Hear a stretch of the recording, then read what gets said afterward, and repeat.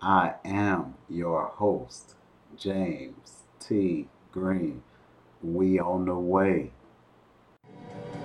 But as Mark Twain said, keep away from those who try to belittle your ambitions. Small people always do that. But the really great ones, they make you believe that you too can become great. And that's the kind of person that you want to surround yourself with.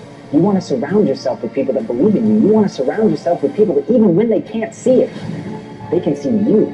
Even when they don't understand what you're trying to build, they believe in you and they're willing to get in line and they're willing to meet that opposing force. And when you're able to galvanize people around your idea and push it forward and paint for them the world not as it is, but as it could be, that's when you can make change.